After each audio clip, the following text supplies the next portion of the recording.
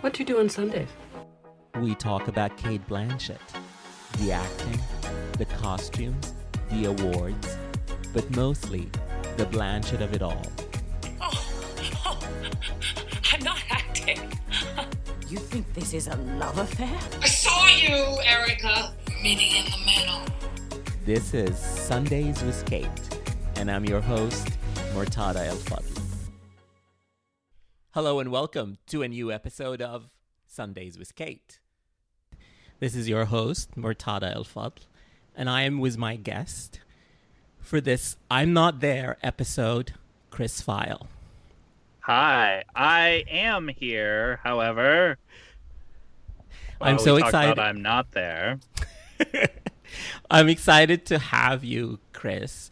I'm so excited to be here. I'm so happy that you asked me. Well, of course. You were top of my list. You were right behind Cate. You know what? I think that's probably the greatest compliment I've ever had in my life, to be second in line to Cate Blanchett. So I will take that and run with it. So before we start talking about I'm Not There, can you tell our listeners about you and what you do? I'll let you tell them what you want to tell them. Hi guys. I'm Chris Feil.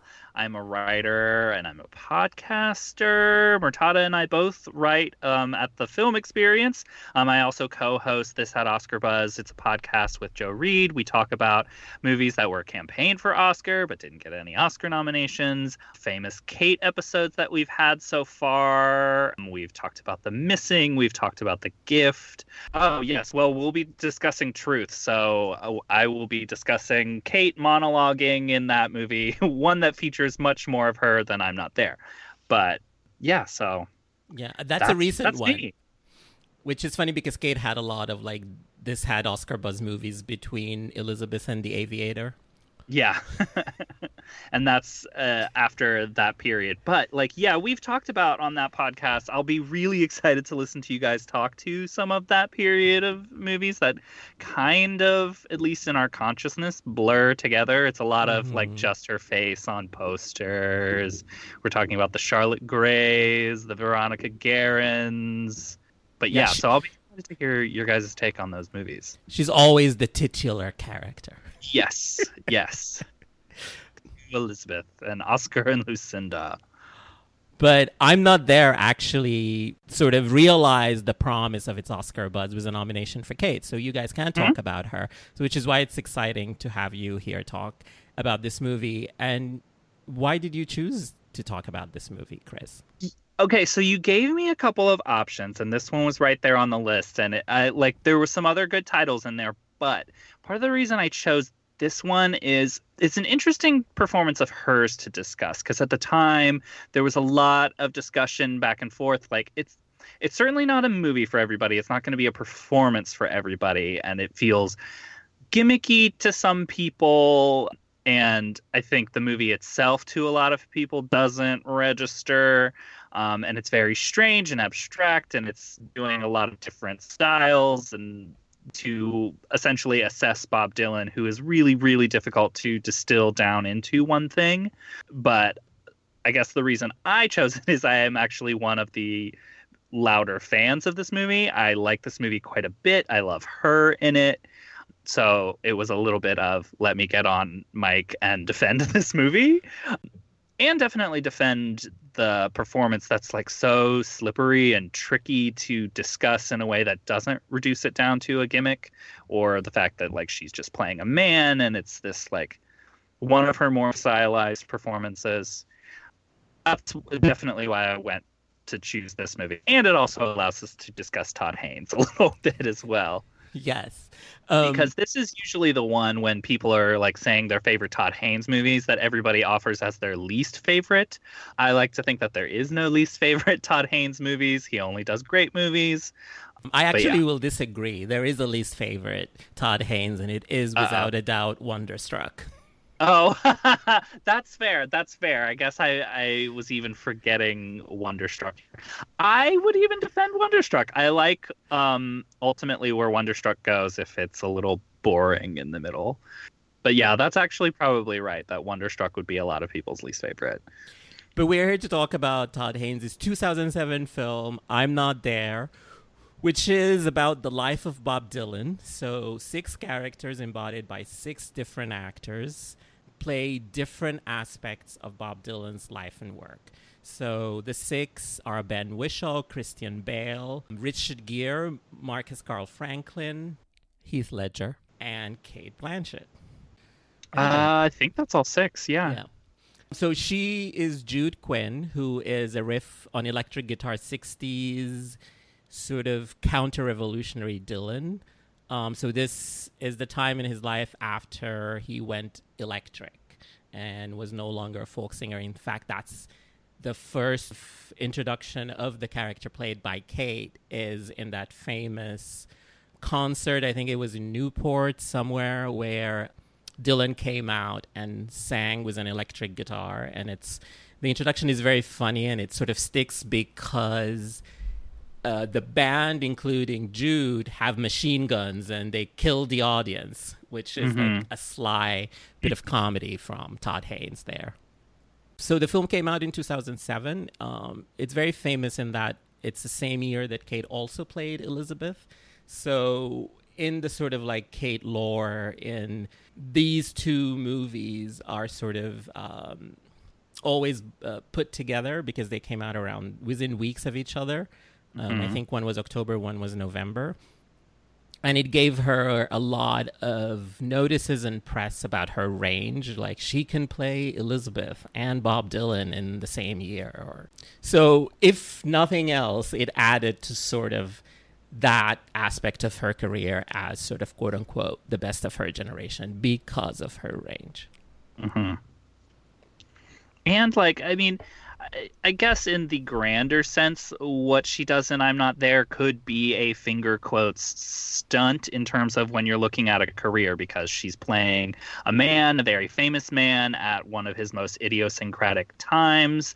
I mean, Todd Haynes even says that he wanted to cast a woman, and I guess I forget whether or not Cate Blanchett was the person he had in mind, but for this role to kind of give the audience a sense whether or not they know Bob Dylan. I mean, to say you're a Bob Dylan fan is like a whole other level, because then you'll have the hardcore Bob Dylan fans like really jumping down your throat. But to give like an even unfamiliar audience a sense of how much of like this kind of revolution, this idea of not wrongness, but, you know, going against the grain of what an audience is expecting. And that's why he cast this era of Bob Dylan as a woman. So to answer your question, that the character of Jude was always conceived for an actress, but it wasn't conceived with exactly Cate in mind. That came in later. I think one of the things when I was reading about the film that to me was interesting, that she sort of said that when she was offered the part, it was because she was tasked with inhabiting the silhouette of 1966 Dylan. Because that was sort of a really iconic silhouette, but Haynes wanted to give it a sort of an ironic read and not just cast somebody who looks like him, but somebody who's so markedly different, but so complete different gender. And so that's more of an ironic take on that very famous era of Dylan. Yeah, and it gives you kind of an idea of the subversion of what he was doing at the time too. It's so interesting. Like, that's interesting to say that like she was tasked with really embodying what his silhouette looked like at the time, because like as much as people want to call her portions of the movie a stunt, it does feel like the closest, you know, it's the one that looks the most like Dylan and like sounds the most like Dylan of any of these. Like Heath Ledger is not trying to really embody anything other than like when Bob Dylan was like a super famous Dylan, or an idea of what his fame was like, you know. And like obviously you have Marcus Carl Franklin, who is a completely different race playing Bob Dylan, and like Richard Gere, who looks nothing like Dylan either, and is essentially like Richard Gere in hobo gear. Like, so it is interesting to me watching this movie that like she feels like the one that's closest to a true like what you would see in a more traditional biopic of Bob Dylan, of like, you know, you want to chase what the artist looks and sounds and like moves like. You want more mimicry. And you asked for my time? Mr. Quinn, we really do need you Listen, I know more about you, right, than you will ever know about me. You think I give a crumpet what you write in your lousy paper? Now, I don't need to look to someone else, man, to tell me I'm good. Slaughter me for all I care. I refuse to be hurt. Let's talk about the performance. So I know you've brought up that a lot of people think of it as mannered and gimmicky. To me, I sort of like, you know, I rewatched the film again to talk to you. But what I remembered before is sort of a lot of images of her walking. So I think to me, the performance is very physical. So to what you were talking about, like she got Dylan's mannerisms, the way she talks, the way she walks, I meant, or just sort of like he's so restless. It's such a physical performance. So her interpretation of Jude is very restless, somebody whose body is never still. And that's sort of what makes her, to me, very watchable in that. But it's also the flip side of that is people can say it's an affectation. Right.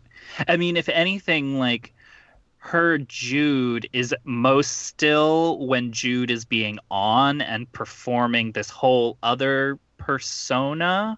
Like you get the sense of a real Jude and the Jude that Jude projects for the cameras, basically. Because a lot of Jude's footage is Jude being interviewed or Jude monologuing to the camera, and we are essentially like the interviewer to Jude.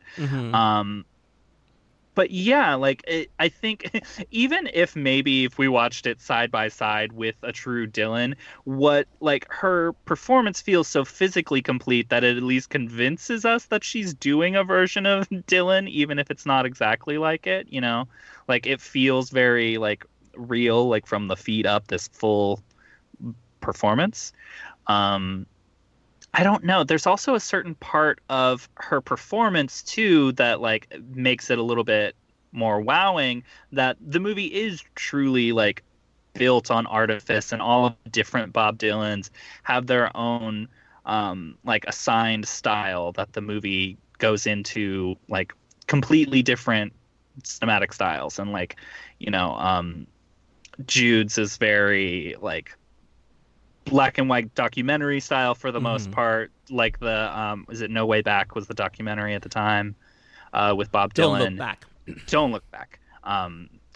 But like at the same time, like yes, it is true that the movie is doing all of these different like kind of flashy things that like are very apparent to you, and like some might say pretentious or some might say artificial. But I think that her performance, when you are actually just watching it, once you get over the shock of a woman playing Bob Dylan, it feels so natural, and like all of her physical mannerisms do feel organic to what the composition of the character is. Yeah. I mean, you know, I went and read some of the reviews, and I really like what Jay Hoberman said in The Village Voice about the performance and about Haynes himself. He said, like, you know, Haynes is not a natural filmmaker. I'm paraphrasing. But sort of what he asks of Franklin and Blanchett is what makes this movie interesting. So, because they blatantly alienating the audience by not being like Bob Dylan, and sort of that adds to this, what Haynes wanted to, the reaction he wanted to get out of people. Yeah. I think that alienation is an interesting idea, and especially when you're talking about the genre of this movie, like musical biopics are usually like kind of like comfort food movies, you know, like you know the formula that they're supposed to follow, like it follows kind of the emotional journey of the artist that we most know them for, and like we get to have like easy satisfaction by like being told the story we already know. And this movie is very uninterested in doing that. And I think even some of the performances, like alienating is very an interesting word choice, because I think of even like Christian Bale, who's probably doing his version of a literal Bob Dylan impersonation, but he looks nothing like him. So it's very like strange to watch in a way that, like, I think because of what Todd Haynes is going for, makes you really kind of grapple with the artist himself, who is very hard to place. So it's like, how do you define someone who is not easily defined? But Cate Blanchett, on the other hand, is like the most, like, the thing that you can grab onto the most because it feels the most real. And I think by design. Yeah, I mean, I really love this performance. I've always liked it. You know, I didn't see the movie when it came out. 2007 is my sort of missing year in movies. I don't know what I was doing, but I look back at 2007 movies, and all these movies, I didn't see them when they were released. I saw them years later. I guess I was busy that year. So I saw it maybe like a year later or something like that. But it always stayed with me because Cate is somebody, I love her for the way that she can take a character and make them real, but also at the same time, I think there is always artifice in what she does. She's someone very concerned with how she looks in the frame. Yeah. This comes most evident when she works with Haynes, because he's also somebody concerned with the mise-en-scène and using his actors within the frame to sort of get a tableau and not just an effect. So, and this movie is like that. Her performance is like that. She does mimic Bob Dylan in the 60s, but it's also completely not real. Not just because she's a woman and he's a man, but because everything is the way she walks around, the way she sits and slumps. Everything is never relaxed, but also that's what makes it great. It's the character is not relaxed, but the actor is giving you what you need to sort of enjoy the frame. And it's like the most honest way to capture Bob Dylan, because Bob Dylan, like, you think of his music, especially his earlier music that this movie kind of tracked, or the first like few decades of his career, and it's like it feels like so authentic, especially to the time of music, but also at the same time as a person. Bob Dylan's a bullshit artist. Like he's a liar. He is like intentionally provocative for the sake of like being combative sometimes, but also actually affecting change at the same time. So yeah, like there's something about, you know, that tension between the real and the not real that makes the movie exactly what it needs to be in order to like be an authentic portrait of Bob Dylan as a person and as an artist. Yeah. So we talked about Cate, and we touched a little bit on Bale and Heath Ledger. But do you think all the 6 personas of Dylan work? Do you like all the performances? I personally do not like Heath Ledger in this movie, and not just because he's just playing himself, but I think that's the least part that moved me, even though I really like Charlotte Gainsbourg in the same part. But it's sort of, that's like the traditional biopic, sort of like just following a marriage, disintegrating, where everything, all the other 5 you feel are a riff on what it means to do a biopic. So where do you stand on the other performances? I mean, it's interesting. I think to a certain degree how much I like them is how, to the degree that it's actually interested in Bob Dylan, and I think probably Richard Gere is the least interested in. That's the portion that's least interested in Bob Dylan, and like I don't think really Richard Gere has much to do. So maybe that's why he's my least favorite. Heath Ledger, it definitely feels like Todd Haynes might be playing with the type of celebrity that Heath Ledger had around the time that this was filmed. This is, of course, this is the same year as The Dark Knight being released, correct? No, this was released the year before. This was the last film released while he was still alive. But still very kind of like our mind goes to the type of fame that Heath Ledger had at that time. I actually really like Ben Whishaw in this movie, especially if you want to see, I mean, like he's a pretty like good Bob Dylan in terms of, you know, looking and sounding and behaving like that character. but like he doesn't really have his own. He's the one that's featured the least. You know, he's just in those like kind of interview clips. Mm-hmm. Yeah. But he's really good. Christian Bale, I go back and forth on. Like, I feel like for an actor that does a lot, you want to talk about gimmicks, and like he does like different things with physicality and sound, and it's like he clearly tries to nail the sound of this version of Dylan and like a hostility almost. And he also is when like Dylan found Jesus. Mm-hmm. Yeah. But like Christian Bale, sometimes I watch this movie because I've seen it probably a dozen times now, and I'm like, maybe Christian Bale is actively bad in this movie. But I don't always feel that way. But it's definitely Kate at the top without question. I don't think Christian Bale is bad per se, but I think he's the only one who's not having fun. Like, I think Christian Bale is not in I'm Not There. Christian Bale is in a straight biopic of Bob Dylan directed by Tom Hooper. He's in like Michael Mann's Bob Dylan biopic or something. He definitely is the one that's like, as much as this movie is a bunch of different movies, he's in his own movie. Which is funny because I think the part that is a straight biopic is the Heath Ledger part. It's not the Christian Bale part. So there's like a disconnect there. But it feels like more of Charlotte Gainsborough's story, which I'm glad you brought her up because she's really good in this movie as well. But obviously she's not playing Bob Dylan. Yeah. No, she's great. I remember like the first time when I saw it years ago, she was my takeaway. It's like, oh, wow, you know, Kate is amazing and the best performance, but also, wow, Charlotte Gainsbourg, well done. We should also mention Julianne Moore is essentially playing a version of Joan Baez. Yeah. If you've ever I think it's even a riff on a particular interview, which if you see it, it's actually her performance is kind of funny for like the tics that she picks up from Joan Baez. What is it an interview from a documentary? I forget. I've seen it before because I remember someone sending it to me like, this is what Julianne Moore is doing, but I honestly couldn't tell you where to find it on YouTube. And then I saw it and I was like, oh my God, that's hilarious. But and I think Michelle Williams is playing a riff on Edie Sedgwick. Yes. They mentioned something about Warhol. Mm-hmm. And she's very fun, if a little mannered, I have to say.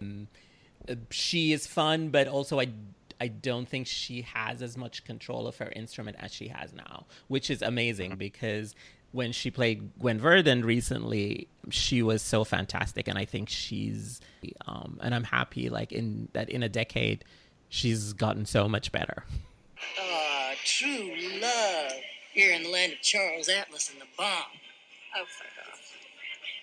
She's been kind of uptight lately. Oh, she has. Oh, I see. Yes, in fact, if you'd like to know, it's been complete shit. Angelina's been missing for 4 days. Her cat. Judy knows who Angelina is, don't you, Judy? If you're asking if I remember your little pussy, of course I do. Charming. She has the sweetest little pussy. We forget that Cate Blanchett and Michelle Williams have been scene partners before. I know nobody ever talks about that in sort of like actresses who acted together. It's forgotten, maybe because Kate is playing a man. Movie at that. Yeah. And Kate and Julianne Moore have been in 3 movies together, but I think they only shared scenes in the first movie, the one with Rupert Everett, An Ideal Husband. Oh, An Ideal Husband. That's right, because they also had this, and they have The Shipping News. Yes. So, yeah. But also, people don't really talk about them being in movies together because it was a long time ago. And they are the 2 actresses who have worked with Haynes more than once. Mm-hmm. I guess Michelle Williams now, too, because she was in Wonderstruck. The beloved Wonderstruck, as we have mentioned before. So one point that came to me a lot as I was watching this, I'm not really a huge fan of this movie, but one thing that made it land better with me this time that I was watching it is sort of the recent corporatization of the music biopic with movies like Rocket Man and Bohemian Rhapsody. And yesterday, it sort of makes you appreciate this riff from Haynes on the music biopic. Do you think that? I mean, 1,000,000%. It was one of the reasons why, like, this was the movie that I wanted to talk about a little bit. I mean, even though this has nothing to do with Kate, but like, I think there is a certain element that, like, if this movie had come out this year, even, people would be way kinder to it. I mean, I think even like Rocket Man this year got a much freer pass simply because it tried to do something a little different. It's more of a musical than it is a traditional straightforward biopic, even though it is still that. And it's also coming off of Bohemian Rhapsody, which is obviously very well loathed, even though it is also very popular. Yeah, I mean, I think it really goes against the grain of what a traditional biopic is, especially in a way that is really in tune to who this artist fundamentally is, that I think is really interesting, that the movie should have gotten more credit for it at the time. But I think if people revisited now, they would definitely appreciate that more about it, because we've grown more and more weary of these type of biopics, and they're not going away. Yeah. So, yeah, I mean, I hear that they're doing a Yesterday like with the music of Prince. So, I have not heard that, but please, we already have not just Purple Rain. We have Prince concert movies. We don't need that. I wanted to talk to you a little bit about, can we make a case for this being Kate's best performance? Because I think if you just take her part, it works as a whole. Like, I don't think the whole movie works.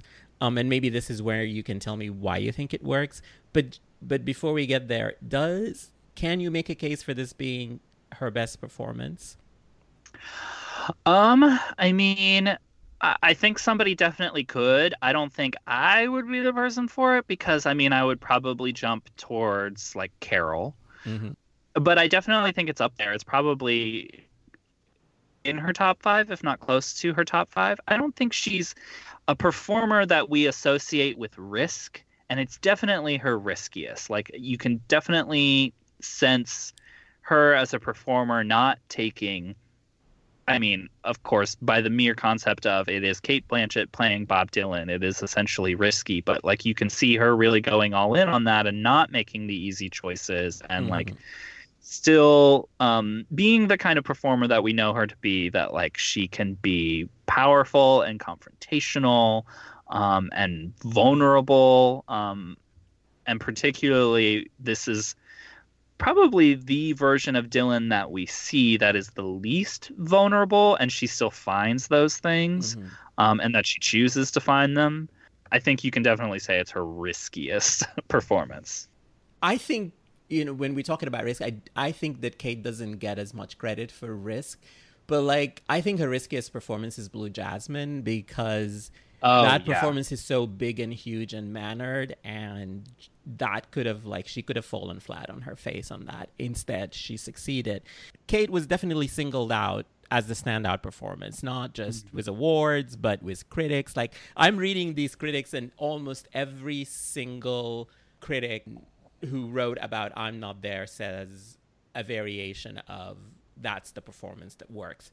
So beyond sort of like the gotcha gender bending aspects of the performance, was she singled out because her part of the movie is the one that works? And why do the other parts maybe not work as well? Why do you think? I think the movie itself doesn't work as well as I think it does if she's not as amazing as she is. And because it is structured for this time period, obviously one of Bob Dylan's most famous time periods. The movie itself kind of hinges on her segment in a way that, like, at least pieces of the others feel a little more extraneous. Like, this is the central piece of the movie, so like, it does rely on her to be that good, and she is that good. I definitely think that it's warranted that every critic is talking about her performance when they talk about this movie, because she's that good, but she's also that integral to the movie working. Yeah. So what are some of the scenes that I like? Like when I remember this movie, I remember images of her, but now that I've watched it again, I sort of like think the press conference scene is such a standout, and she's so great. Just forget what is being said, which is, I think it's a thesis of the film, but just sort of the way she like fidgets for a cigarette or asks for it to be lighted. Just the physicality of that scene is something that's great. What are some of the scenes that you like for her? I mean, it's almost like a fourth wall breaking. Everybody talks about the final shot of Carol where like she's essentially looking into the camera and it's memed to death, but like she also does it in this movie too. Or at least I'm positive it's not the last shot of the movie, but it's her last shot. She's just done some like little mini monologue that's like very introspective and like revealing of who Bob Dylan is as a person, and she looks into the camera and there's this flash of it at the end that is breaking down the artifice of the character to where it's like it's almost like you have a moment with Kate. And there's something essential about that I maybe won't describe all that well, but like this is a biopic about somebody who adopted several different personas, and to see that break down is so smart, and to like have the and of course it's like Kate Blanchett, and it's like when we're watching it, it's like we're watching this character and then all of a sudden we're having this like private moment with Kate Blanchett where she just smiles at us. So it's like it's also a diva worship thing. But yes. It's so like it's like this like spark, like you feel it in your gut of like the actress thing, but it's also like the movie's thesis kind of clicking into place in a way that like is just magic on the set that happened to be caught on the camera, you know? Yeah. That's the little brief moment I think of when I think of this performance. Yeah. Yeah, you described it well. I love that moment too. I also like sort of the meeting in the car between Jude and Ginsberg. David Cross as Allen Ginsberg. That's her funniest moment. It's sort of just the way that she's so excited to meet Allen Ginsberg, but a little perplexed by him. I love that scene too. It's interesting to see how she plays Jude as like awed and like kind of wowed by Ginsberg, which of course like that's who Ginsberg was at the time, but like rather than being like this kind of nervous version, like she kind of relaxes into it, like she just experienced something euphoric. It's interesting, and like you said, it's funny. This performance is funny. Like she doesn't get enough credit for how funny she is, and she's funny even in this movie. Yep, she is. If I had a note to give her, look at me trying to give Kate notes. I would say she says man a lot. And I don't know, it sort of bothered me a little bit, maybe because she's a woman playing a man, and she kept saying man, and I don't know, is that an affectation? Was it in the script? Is that, I have no knowledge of Dylan, especially, so I don't know if he said man a lot, but I have to say, she said it as Jude a lot, and I always be like, always like snap up, and I'm like, okay, why is she saying man again? She says it with this drawl though that like I could just listen to her say it all day, like man. Like if you put a sound drop in there of her like million mans in this movie, you're right, she says it a lot.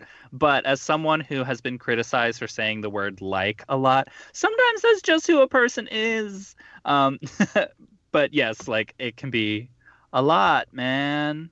Yeah. So Kate won the Volpe Cup in Venice as Best Actress for this movie, and she was nominated basically for all the awards. She won the Golden Globe in the year that the Golden Globes weren't televised. The writer's strike. Yes. So, we're both sort of award aficionados. So do you think that she could have won more awards if she gave a great speech at the Golden Globes?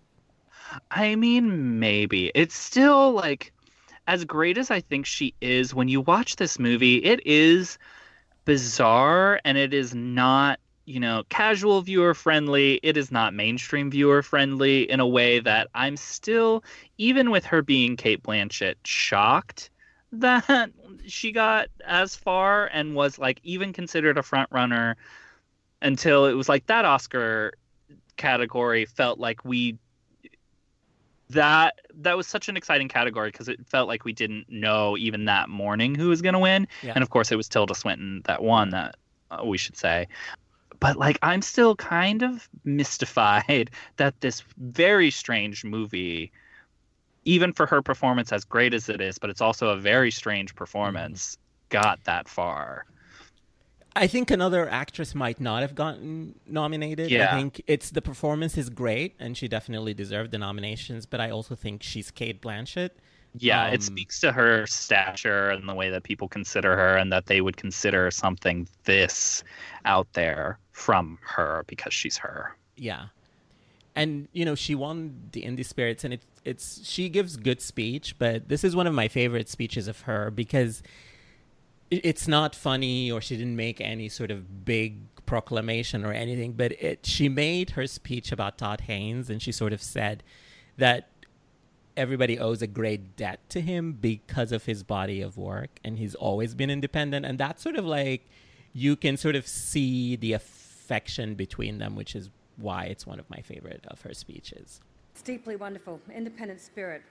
Well, I guess it's not just where the money comes from, it's the creative thinking behind it. And I think we all owe a great debt of thanks to not only this film, but Todd Haynes' body of work, which has always been independent. And she's right, damn it. She is. One other thing I wanted to talk about, people always talk in the media about her being one of the best actors ever. So, and I think a lot of that has to do, like I mentioned earlier, with the fact that she released this and The Golden Age within weeks of each other. And, nobody talks about The Golden Age. It's sort of like just a meme now. You ask me, that's the one that's the affectation. That's the one that is, the gimmick. I love her, and I love her in that. Yeah, agreed. But do you think if she hadn't made those movies within the same year, would people have not thought of her as having the range that they think she has now? Is my theory right?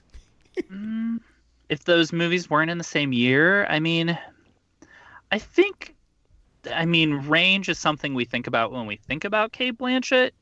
So, maybe it's, I think your theory is probably right in that it helped her get nominated for I'm Not There, because it probably, Elizabeth the Golden Age probably complimented her to I'm Not There more so than vice versa, because we know what we're getting with Elizabeth the Golden Age, and it's like, that's, to a certain extent, that is a movie star performance for a certain type of movie, for like costume dramas, a very campy movie.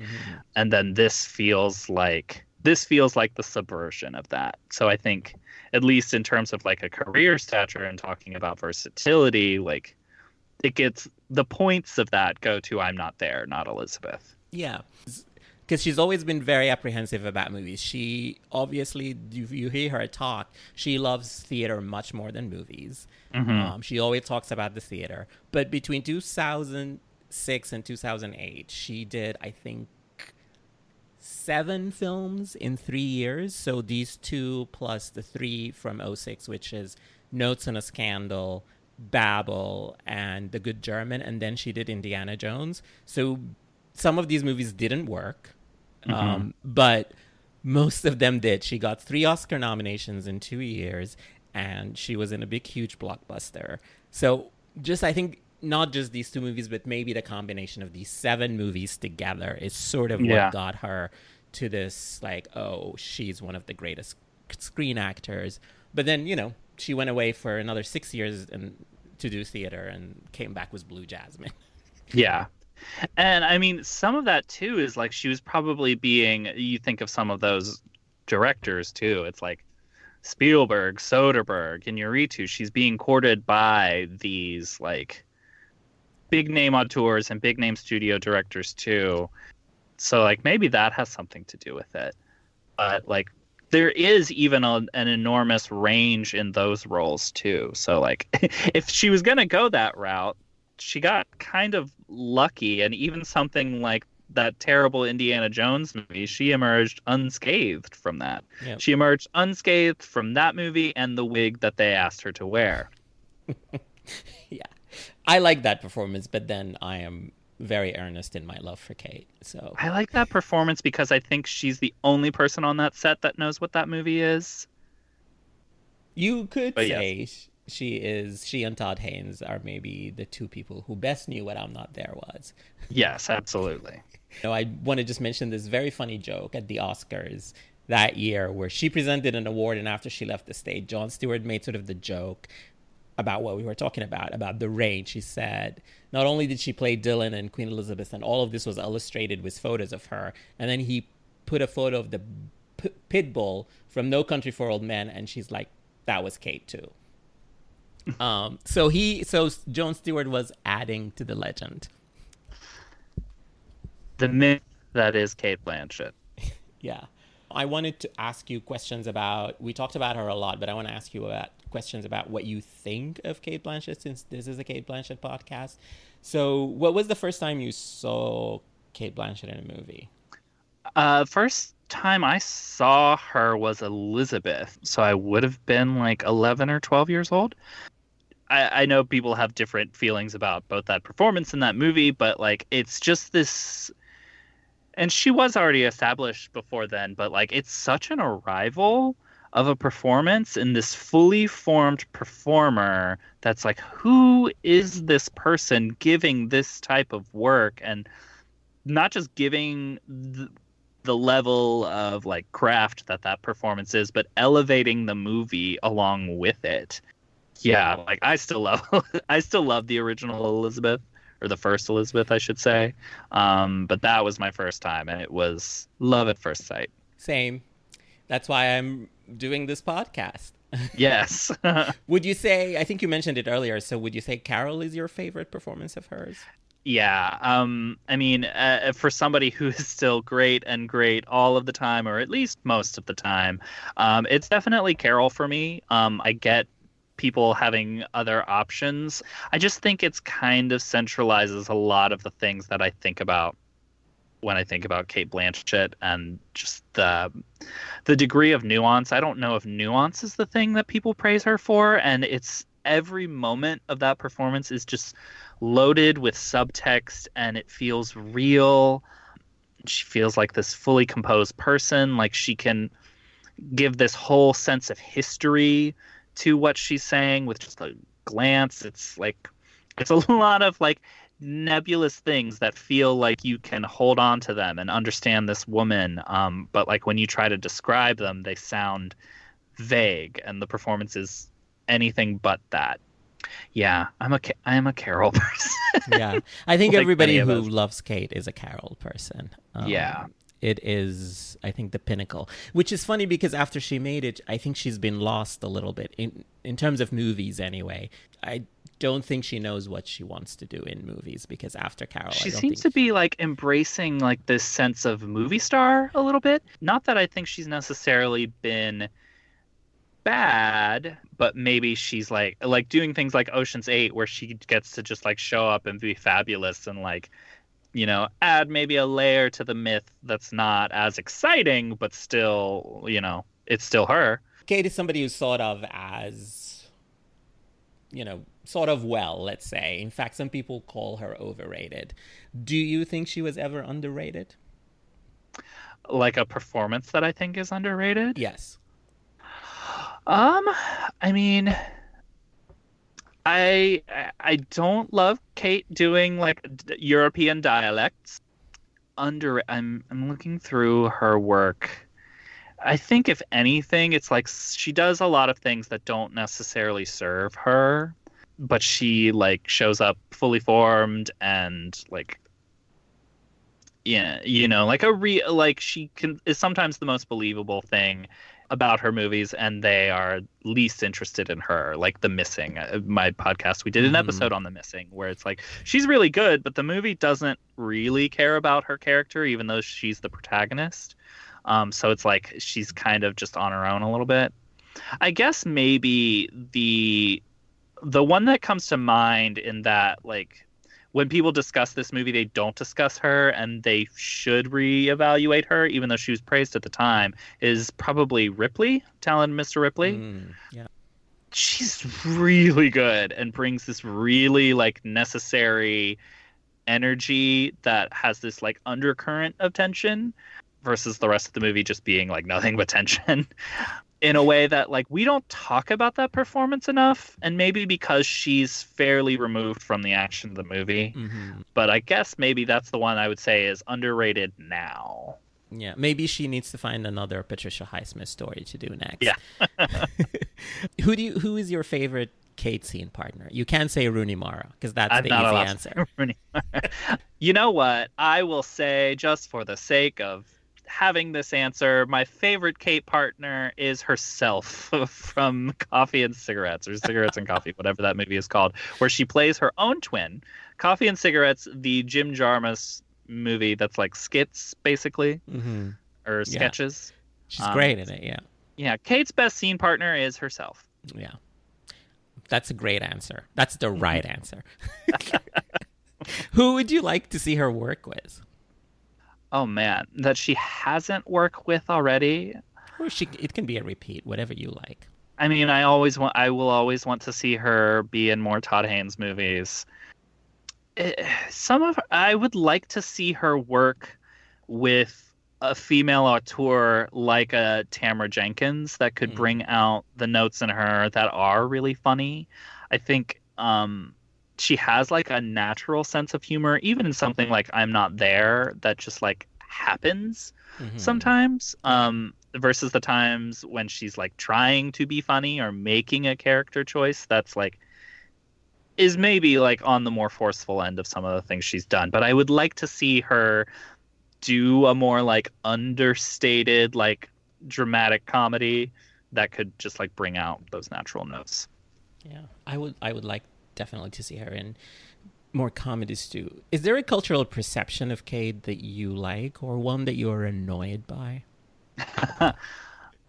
I love, and I mean, maybe this is just like the first thing that comes to mind, like powerful, like fashion Kate. Yeah. Like whenever she has a really great red carpet and people lose their minds over it, for whatever reason, like she keeps bringing it all the time. Like my mind goes to that Oscar dress that was like the blue petals. You know which one I'm talking about? But like people always like seem to be she at least chooses things that are surprising or like opulent in a way that like gets people excited. And yeah, I don't think we talk about Cate Blanchett enough as a fashion icon. Yeah, I think no bigger an authority than Sandy Powell has called her the best person who knows how to wear clothes. So I also like red carpet Kate, and I think my favorite is the Cannes dress for the premiere of Carol. Oh my God! Very dramatic with the Cannes steps. She knew what she was doing. She stood and posed every 2 seconds. It took her a long time to walk those steps while Todd and Rooney just ran up. They were like, "Get me out of here." She said, "I'll be right there." And she's like, "No, I'm creating a moment. Wait for me, or don't wait for me." Is there anything else you wanted to say about I'm Not There? I don't know. I think listeners should, if they have not already, go back and revisit it. Not just for Kate, but like in the musical biopic sense. I think they will find it a little bit more rewarding of a watch, particularly in light of a lot of the recent musical biopics we've had and will continue to have.